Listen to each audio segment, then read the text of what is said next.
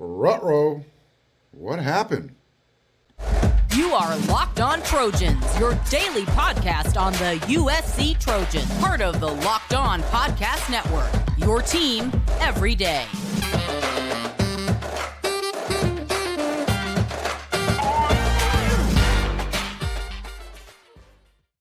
Fight on, everyone. I'm your host, Mark Hulkin, and thank you for making Locked On USC your first listen every day.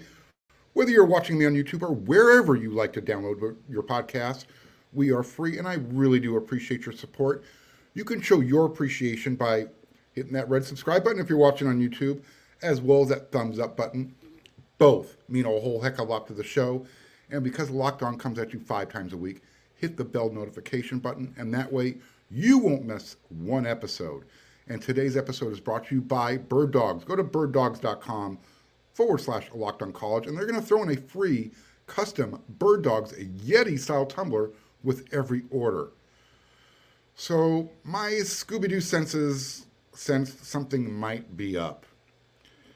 And signing day is still off in the December distance, way out there. And the Trojans already have the number 6 ranked recruiting class in the country. It's still only June. And when I went to bed last night, USC had the number 7 ranked recruiting class. And that included the commitment from Jason Zandamela. Sometime halfway through my first cup of coffee the next morning, USC was ranked number 6. I just mentioned that a couple seconds ago.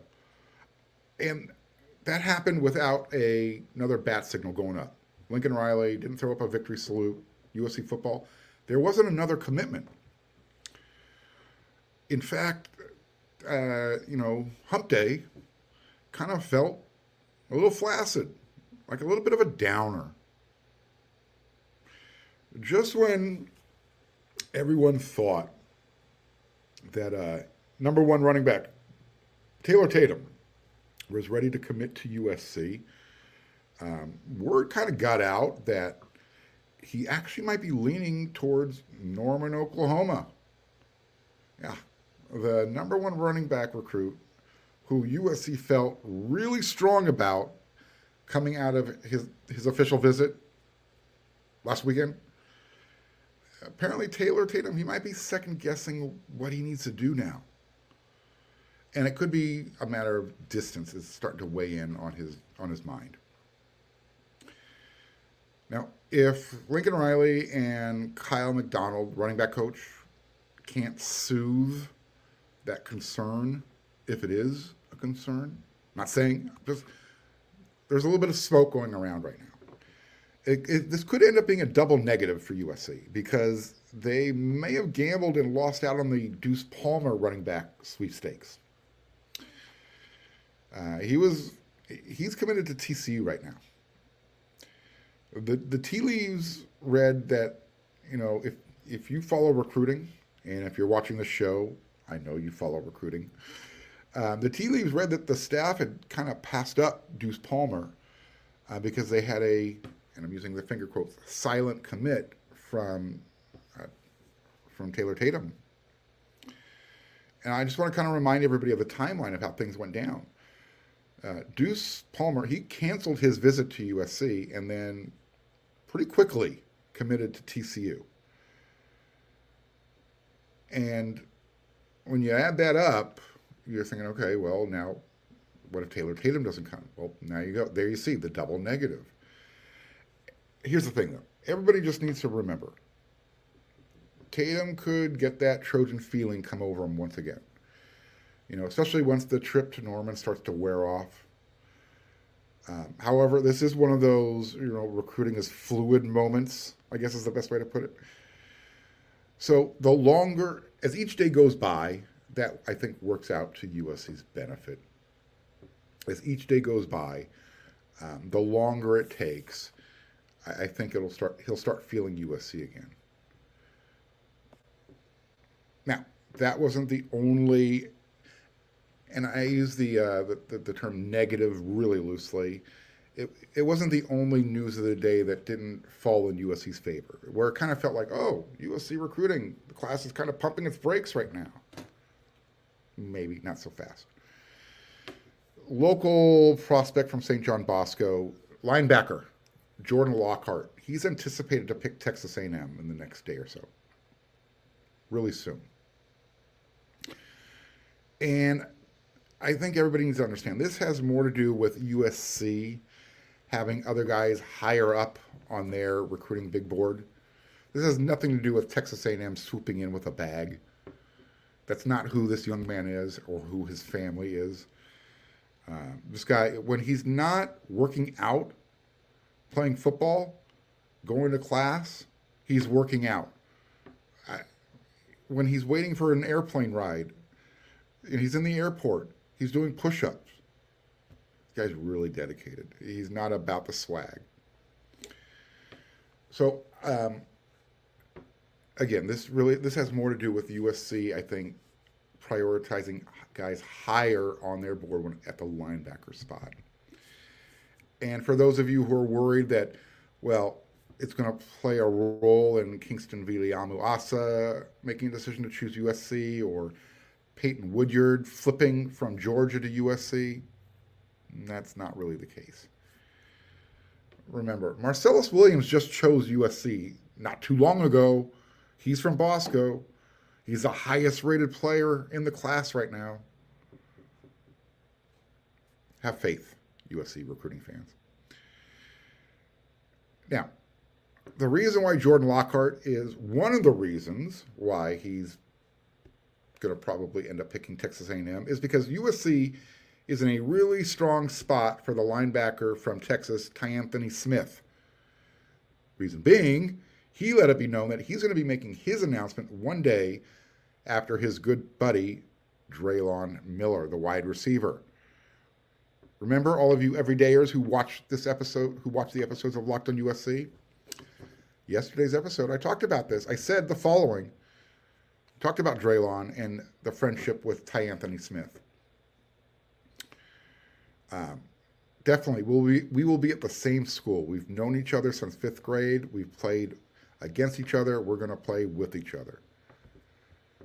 So, this is why you come to this show. This is why you come to Locked on USC every day. Make it your first listen.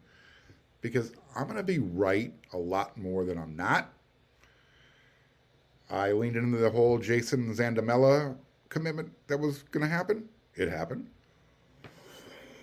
Excuse me. And I'm also going to be right because I've mentioned that USC is going to have a top 5 recruiting class by the end of June. It's not going to take that long. USC is anticipating getting a commitment. I've mentioned this, but again, a reminder. This coming Monday, they are anticipating a commit. And this player will push USC's recruiting class from number 6 to number 5, maybe higher. Now, the teams ahead of them could get a flurry of commitments too, assuming they don't. Assuming they do. What if someone else pops for USC between now and Monday? Keep in mind, each of those names that I mentioned on Locked on USC, these last few episodes, if those commits, when those guys commit within the next 2 weeks, it's going to be a really good time for USC recruiting fans. So not every day is going to feel like USC should change their name to Copernicus, where they are the center of the universe. You know, Hump Day was one of those days. But as I said, these next 2 weeks are going to be a fun ride if you're a USC football recruiting fan. Stay aboard. Just pay attention, watch. You'll see what I'm talking about.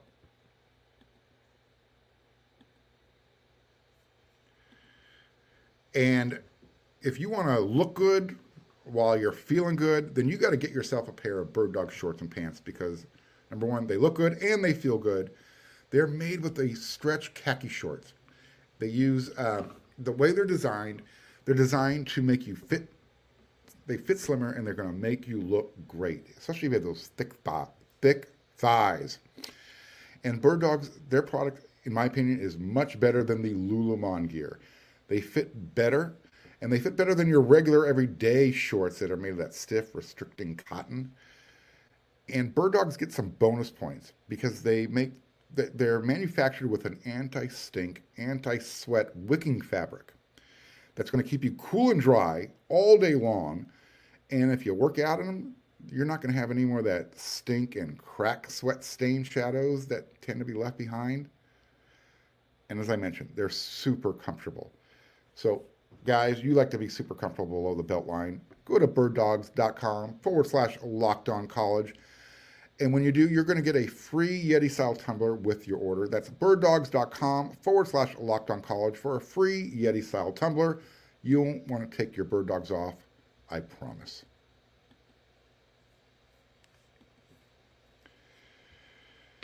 So Locked On NBA mock draft specials here, and it's bigger than ever. Follow along the entire first round in a 6-episode. That's right, a 6-episode ultimate mock draft experience that only Locked On can deliver. All episodes are available now on Locked On NBA Big Board on YouTube or wherever you like to listen to your podcast. Question: how can you have a top 5 poll in anything when you limit your voting criteria that you're going to base your opinion on to one variable? If you're choosing the best anything, you're going to use multiple data points, right? I mean, if you want to formulate an opinion before you're checking out the box, before you submit your vote, you're going to consider more than just one thing. I mean, that's what normal, rational people with common sense do. So if I asked you to put together a top 5 Pac-12 head coaching poll, would you limit your rationale to which head coach recruits the best? Or would your choice be the head coach that recruits, develops, wins, and if you compare him to his peers, you might even take some nuance into consideration, like the location?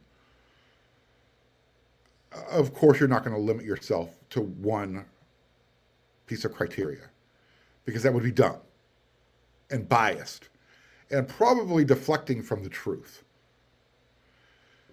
If you want to have a best, which head coach recruits the best, then have a separate poll question for that, and then support your point. Oregon fans are already considered, in my opinion, the least sophisticated fan base in the conference. And that puts them in the running for the least sophisticated in the country. And I think I know why. When you have a fan base that likes to follow a journalist who covers their team and the Pac-12 conference in general and calls themselves a journalist, then I think there needs to be a line between being a homer and being a journalist. And then there's one who covers Oregon for a living. He describes himself as a journalist / recruiting guy. Here is this individual's top 5 head coaches in the Pac-12. It's actually a top 6. These are this is his poll, 6 through 1, and his rationale for each one. Number 6, Kalen DeBoer, Washington's head coach. You can call me an Oregon homer now if you want to. DeBoer had a great season at UW in his first year, including the win over the Ducks, but recruiting has fallen off substantially, and there seems to be some concerns about things on the lake. I guess we'll have to see how it plays out. Number 5. This one kind of made me chuckle. If you hire Chip, you're probably hiring 7 to 9 wins every year. He's referring to Chip Kelly.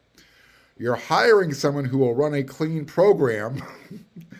This person obviously forgets that he left Oregon because he got in trouble. He was given a show cause thing from the NCAA. Yeah. Anyways, he won't win a lot of So let me repeat that. You're hiring someone who will run a clean program and put some points on the board. He won't win a lot of recruiting battles and will instead gamble in the portal. I like Chip. I just don't see him being a championship contender at this point in his career. There's a little bit of truth to that. He doesn't like to recruit. Number 4, but he totally overlooked the fact that he runs a clean program. Yeah. Number 4, Jonathan Smith, Oregon State. He's ahead of Chip Kelly only because I think he could recruit and will recruit if he wasn't in Corvallis. It's hard to argue anyone has done a better job with less in the conference, maybe in the country the last 2 years. Maybe he's going to need to kick it up a notch. I actually agree with the point Jonathan Smith does more with less. It's hard to recruit to Corvallis. Number 3, Kyle Whittingham. Again, he's going way off the rails here. I think Whittingham might be number 1 for a lot of Pac-12 fans, which he is correct. And I respect him as much, a great deal. He recruits guys that fits his system well, but doesn't recruit at a high level. Typically, his class is in the 30s. His teams play hard, fundamental football, he wins games, and could have the right team in the playoff hunt every couple of years.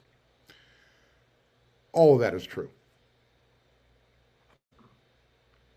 Number 2, Dan Lanning. I wish I could put, and this isn't my word, this is his word, Danimal at number 1. But some first-year mistakes really forced me to put him at number 2. Recruiting is strong, coaching hires, development, culture, all boxes are checked. But Oregon's defense was really bad last year, and they even had some inexcusable moments. Even with all that said, if I'm making a hire, Danimal is one of my first 2 calls. Excuse me. Number 1 for this journalist / recruiting guy, Lincoln Riley. And he said, I wish I could put anyone else here, but I can't. Riley is 1, he can recruit, he's young, and seemingly learns from his mistakes. Right now, it's hard to argue he isn't the total package and boasts just an edge in experience over Lanning. And the Trojans are white hot on the recruiting trail to boot. Now, the Locked On host also had a poll. Top 5 quarterbacks, top 5 offense. We've gone over a couple of those already. Here are the results from the host of the Locked On podcast, how they see the Pac-12 head coaches. Take it in. I want you guys to check it out. You might notice that the former poll that we just went over, the number 2 guy, he didn't even crack the top 5. Full disclosure. I had Kyle Whittingham number 1 when I submitted my votes because he has the edge in experience over Lincoln Riley. And if we're using last year head-to-head, he won both games. And look, I get it. There were some extenuating circumstances that Utah got to take advantage of, including playing at home, including some key injuries to USC players in both games. But this is where nuance comes into play for me. The location. Consistency of what Kyle Whittingham has done. He uses what he has and he develops the talent he gets also. And I have a feeling that Whittingham's recruiting would be better if it wasn't in Salt Lake City. However, I also have no problem sleeping at night using the Oregon argument to having Lincoln Riley as number 1. Here's my list. So I hope everybody saw that. Here's the way I submitted my top 5. Number 5. I believe it was Jake Dickert, Washington State head coach, and I was using the Jonathan Smith argument. Does more with less. And if we're using a top 6, I had Chip at number 6. Pretty sure I had Chip at number 6, Chip Kelly. Maybe I flipped those 2. Anyway, doesn't really matter. At number 4, I had Kalen DeVore. because he had the same effect in Seattle that Lincoln Riley had at USC in 1 year. He took his team from 4 wins to 11 wins. You got to give some credit there. At number 3, I had Jonathan Smith. Again, no one does more with less than Coach Smith. And recruiting to both Corvallis, where he's located, and Pullman, Washington State, those are tough pulls. And if you don't have a big war chest, a big recruiting budget to work with, you got to really have a lot of confidence in your system, and Jonathan Smith does. I'll call it number 2, 1B. I've got Lincoln Riley there. Once Lincoln Riley beats Kyle Whittingham in 2023, he becomes 1A or number 1, and Kyle Whittingham drops to number 2. And let's just be honest, Lincoln Riley will be the best head coach in the Pac-12 conference, or the conference formerly known as the Pac-12, on his way into the playoffs this season as he leads USC into the big conference starting in 2024. So there it is. That's my list. You saw the Locked On list, and you'll notice that Dan Lanning, apparently, according to more than one opinion, doesn't even crack the top 5. So take that, Oregon fan. You want to let me know how you feel? You know where to find me. Use the comments section on this YouTube channel. Hit me up on Twitter. I know Locked On Oregon will have something to say about this.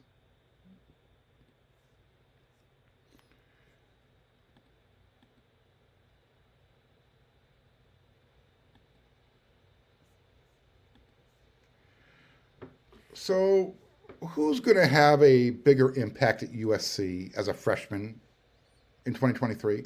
And I'm talking about offense only. We'll talk about defense on another show, another episode. We're going to narrow this down. I'm giving you 2 choices. Again, you know where to find me on the comments section. I want to hear back from everybody, good and bad. Your choices are Zachariah Branch or Deuce Robinson. Who are you choosing? Who's going to have a bigger impact? Both were considered the number 1 recruit at their respective positions coming out of high school. Zachariah Branch, wide receiver. Deuce Robinson, tight end. Zachariah Branch is Reggie Bush scary good when he has the ball in his hands in open space.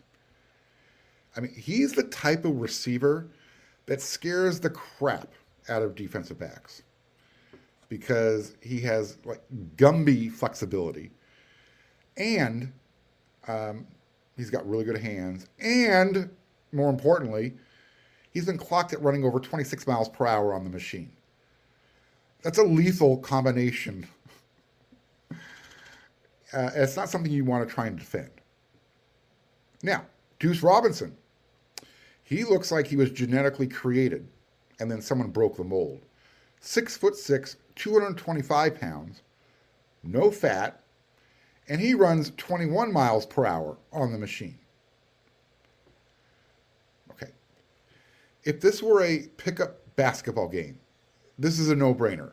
Bigger beats smaller. You're taking Deuce Robinson, right? Of course you are. Don't believe me?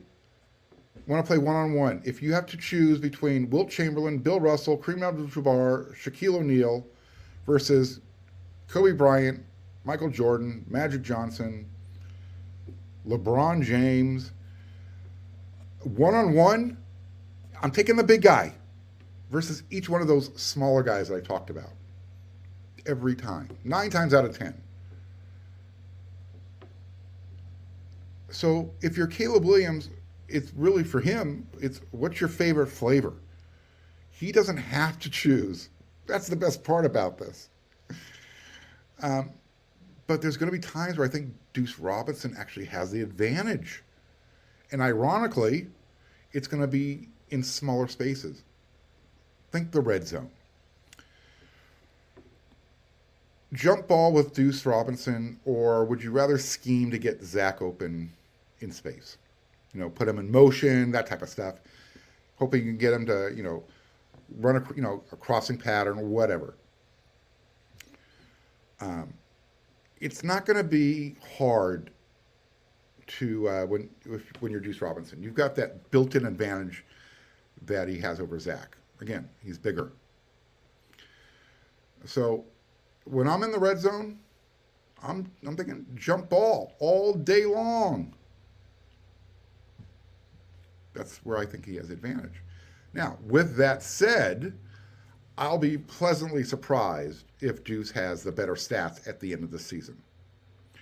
Because where I think the scales get balanced is Zachariah is going to be a special teams phenom. So he can put up points, returning punts, kickoffs, as well as the damage he's going to do between the 20s playing wide receiver. And he's going to be very effective in the red zone too. I'm not saying he's going to be I just think he'll be limited compared to Deuce Robinson when we take the whole field into consideration. Because Deuce can work between the 20s. But again, when you get into a box, into a phone booth, and you need to, and even if he's double teamed, he's going to be able to outjump pretty much everybody. That's big time. So, what do you think? Give me your opinion. You know where to find me. I'll be back with another episode of Locked On USC tomorrow because we come at you 5 times a week. You know that. Just a reminder. And I'll find something recruiting related to talk to you about. And I'll find something else to talk about because there's always something going on that I need to bring you aware of. Because that's why you come to Locked On USC. That's why you make it your first listen every day. You get all your news, notes, and info in 30 minutes or less. When you're done here, though, you know where I need you to go? Head on over to wearesc.com. Take advantage of our subscription special. Lots of good stuff over there. Take advantage of it. So, until that next episode, everyone, you know what to do.